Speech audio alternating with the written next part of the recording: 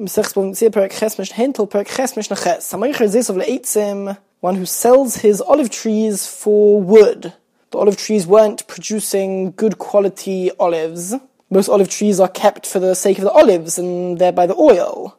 However, this person's olive trees were not producing a lot of oil, and therefore he just wanted to get rid of the tree, and he sold the tree to somebody else for him to chop down the tree and benefit from the wood of the tree. But he didn't specify when exactly the buyer needs to cut down the tree. He's selling it to him only so that he will chop it down and benefit from the wood. However, the sale is taking place immediately now, and what happens if the buyer doesn't cut down the tree immediately, but he waits a bit, and v'osu pochsmer vies lasa'ah, the trees produced less than a revius of oil per sa'ah of olives. Meaning olives were produced, but the amount of oil that one could extract from these olives was less than a revius per sa'ah of olives, which is a tiny amount. Says the Mishnah, even though the seller only sold his trees for the buyer to cut it down for the sake of wood, and not for him to benefit from the olives, nevertheless, since here it's such a tiny amount, we assume that he forgoes his right to claim this back, and that he's happy to allow the buyer to keep that part of the oil as well, and therefore these olives would belong to the owner of the olive trees, meaning to the buyer.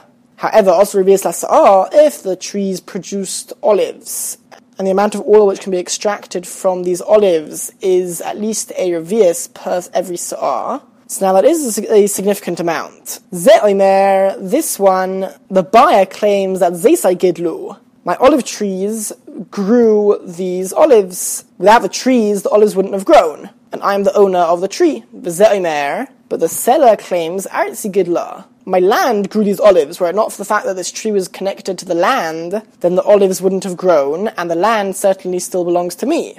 So the truth is, both of them are right. Both the land and the tree is necessary for these olives to grow, and therefore the law is that yachloiku, they should split these olives in half. They are partners in these olives, since the olives grew as a result of both the tree, which belongs to the buyer, and the land, which belongs to the seller. Now, the second half of the Mishnah discusses a new case, Shotaf Nohar Zeisov, if a river washes away an individual's olive trees, and the river washes them away and resituates the olive trees in somebody else's field. And we're talking about a case where the tree was uprooted together with a whole lot of earth, and then it landed in somebody else's field, and after a while it became part of the ground there, and it's now a tree in somebody else's field. So before we even see what the Mishnah says, the Gemara tells us that it is forbidden for the owner of the tree to cut down the tree in order to put it back in his field. And this is a fascinating midrabanon enactment for the sake of Yishuv Eretz Yisrael, which means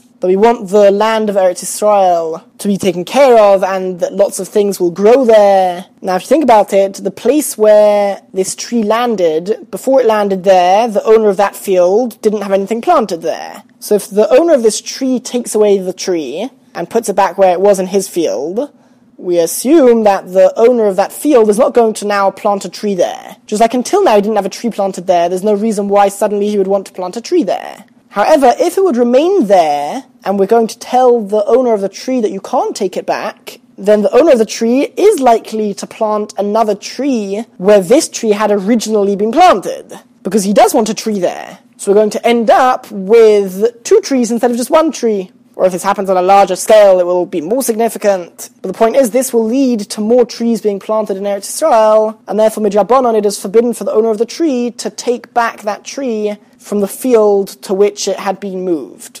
Now, we mentioned that the tree was moved together with a whole lot of earth from its original position. If this were not the case, then we would view this replanting of the trees as if it's the original planting. We look at it not just as the tree has moved, but the tree has been totally replanted in a different place. And if that's the case, then the laws of Orla would apply. Orla means, it refers to the law that during the first 3 years of a tree, since the tree was planted, any fruit which grows on the tree during those first 3 years, it's forbidden to benefit from them. However, because in our Mishnah we're talking about a case where the tree was replanted together with all of the earth which it had originally, so we don't view this as a whole new replanting, and therefore the laws of Orla would not apply. Why is this relevant? Because now the owner of the trees, or at least the person who was the owner of the trees until now, can claim that the other person is benefiting from him during the first 3 years. Meaning, we said before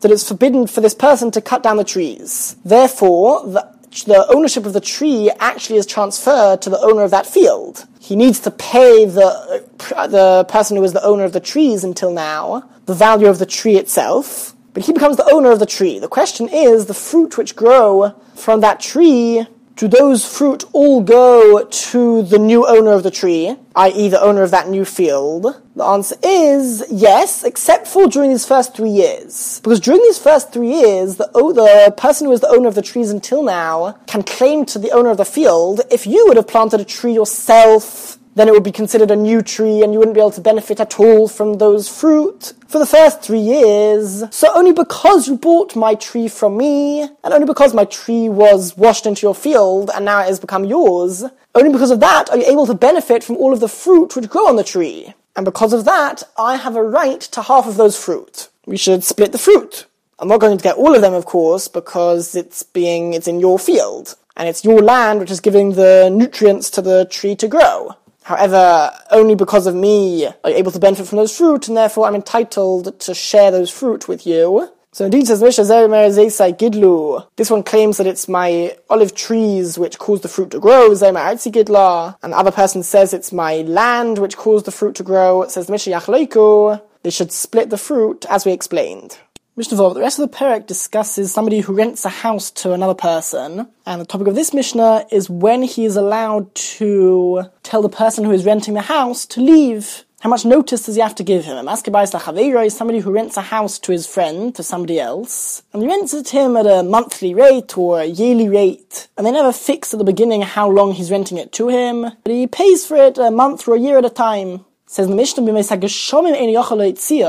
he's not allowed to tell the person who is renting the house to leave during the winter, from Sukkot until Pesach. That is considered to be the winter, and it's much harder to find another place to live during the winter, since people don't generally move houses and therefore sell their houses during the winter, so it would be too difficult for the person who is currently renting this house to find a replacement house. However, during the summer, he is able to check him out the house, to tell him to leave the house, but shleishim yoim. He needs to give him notice of at least 30 days. And that way he'll have enough time to find a different house as a replacement for the current house in which he is living. And in large cities, it's often much harder to find houses in large cities. There's more of a demand, and whether it be in the summer or in the winter, he has to give him a notice of 12 months, so that we can be sure that he'll have enough time to find a different house into which he can move.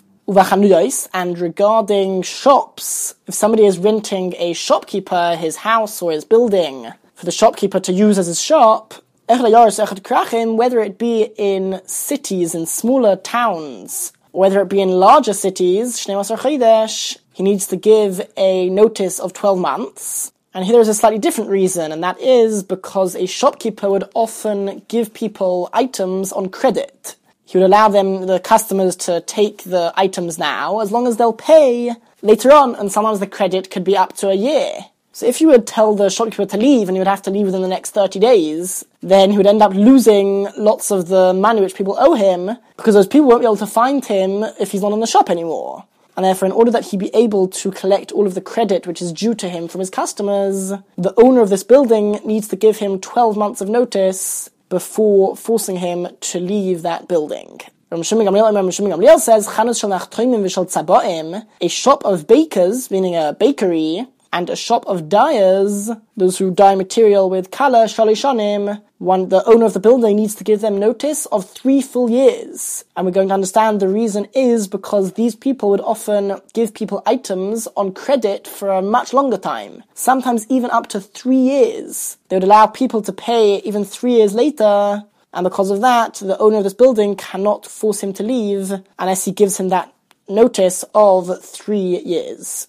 Mishnah Zayin, Hamaske Vais Lachaveiroi, one who rents a house to somebody else, and the person to whom he is renting the house has not yet seen the house. But he says, I want to rent a house from you, and the question of the Mishnah is, what is expected of the owner of the house to provide within the house? If he gives him a totally empty house without any furniture or anything, is that considered acceptable? Of course, if he came to see the house and they stipulated what exactly would be in it, then they have to go according to their agreement. But we're talking about a case where he just says, I'm renting you a house. The question is, what is included in that rental, and what is the owner obligated to provide for the renter?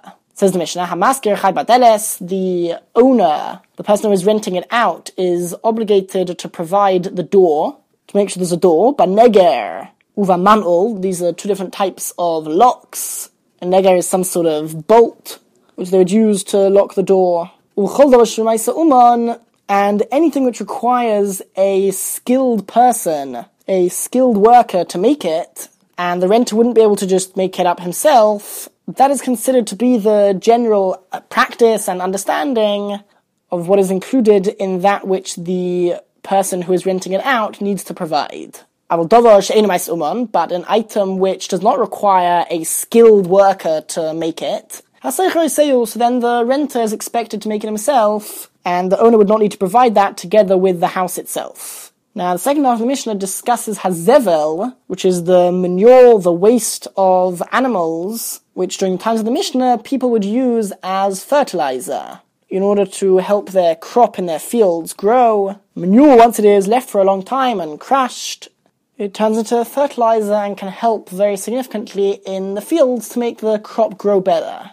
Now, people would often pay owners of courtyards, people who are, let's say, passing through a city, and they have animals with them, they would often pay owners of a courtyard to be able to bring the animals into the courtyard, which is sort of a large open area just outside people's houses, and they'd bring the animals into that area in order to feed their animals. Now, as they were doing so, there would often be a lot of manure which would be gathered in the courtyards, and it was sort of accepted and understood that as well as the amount of money which the owner of the animal is going to pay the owner of the courtyard for being able to use his courtyard, as well as that, all of the manure which his animals produce over there would also belong to the owner of the courtyard. So the Mishnah says that in our case, where the owner of the courtyard also owns a house which opens up into the courtyard, and he rents out this house to another person, says the Mishnah, hazevel, the manure which gathers in the courtyard, shel bal habayis, will still belong to the owner of the courtyard,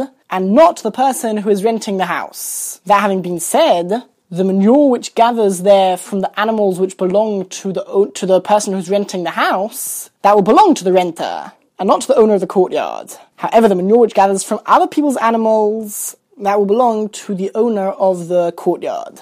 And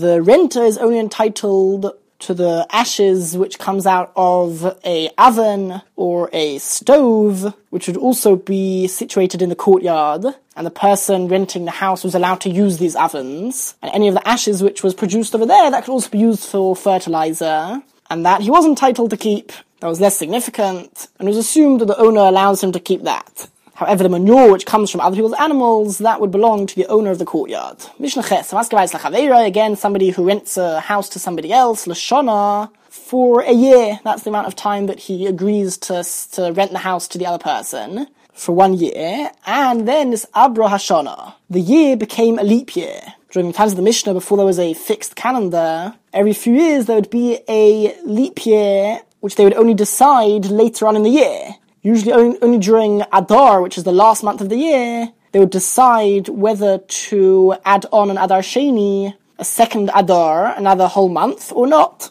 Now, if somebody is, let's say, in the month of Iyar, he rents a house to somebody else for a year, and then it comes to Adar, and the Beis Din decide that we're going to add on another month to the year, and there's going to be an extra month. So it would emerge that instead of there being 12 months until we get to the next Iyar, there's going to be 13 months. It says the Mishnah is Abra L'Soicher, the renter is the one who benefits from the year having been made into a leap year, which means that he doesn't need to pay for an extra month. He's allowed to stay there for the full 13 months, and he pays the same amount as they agreed.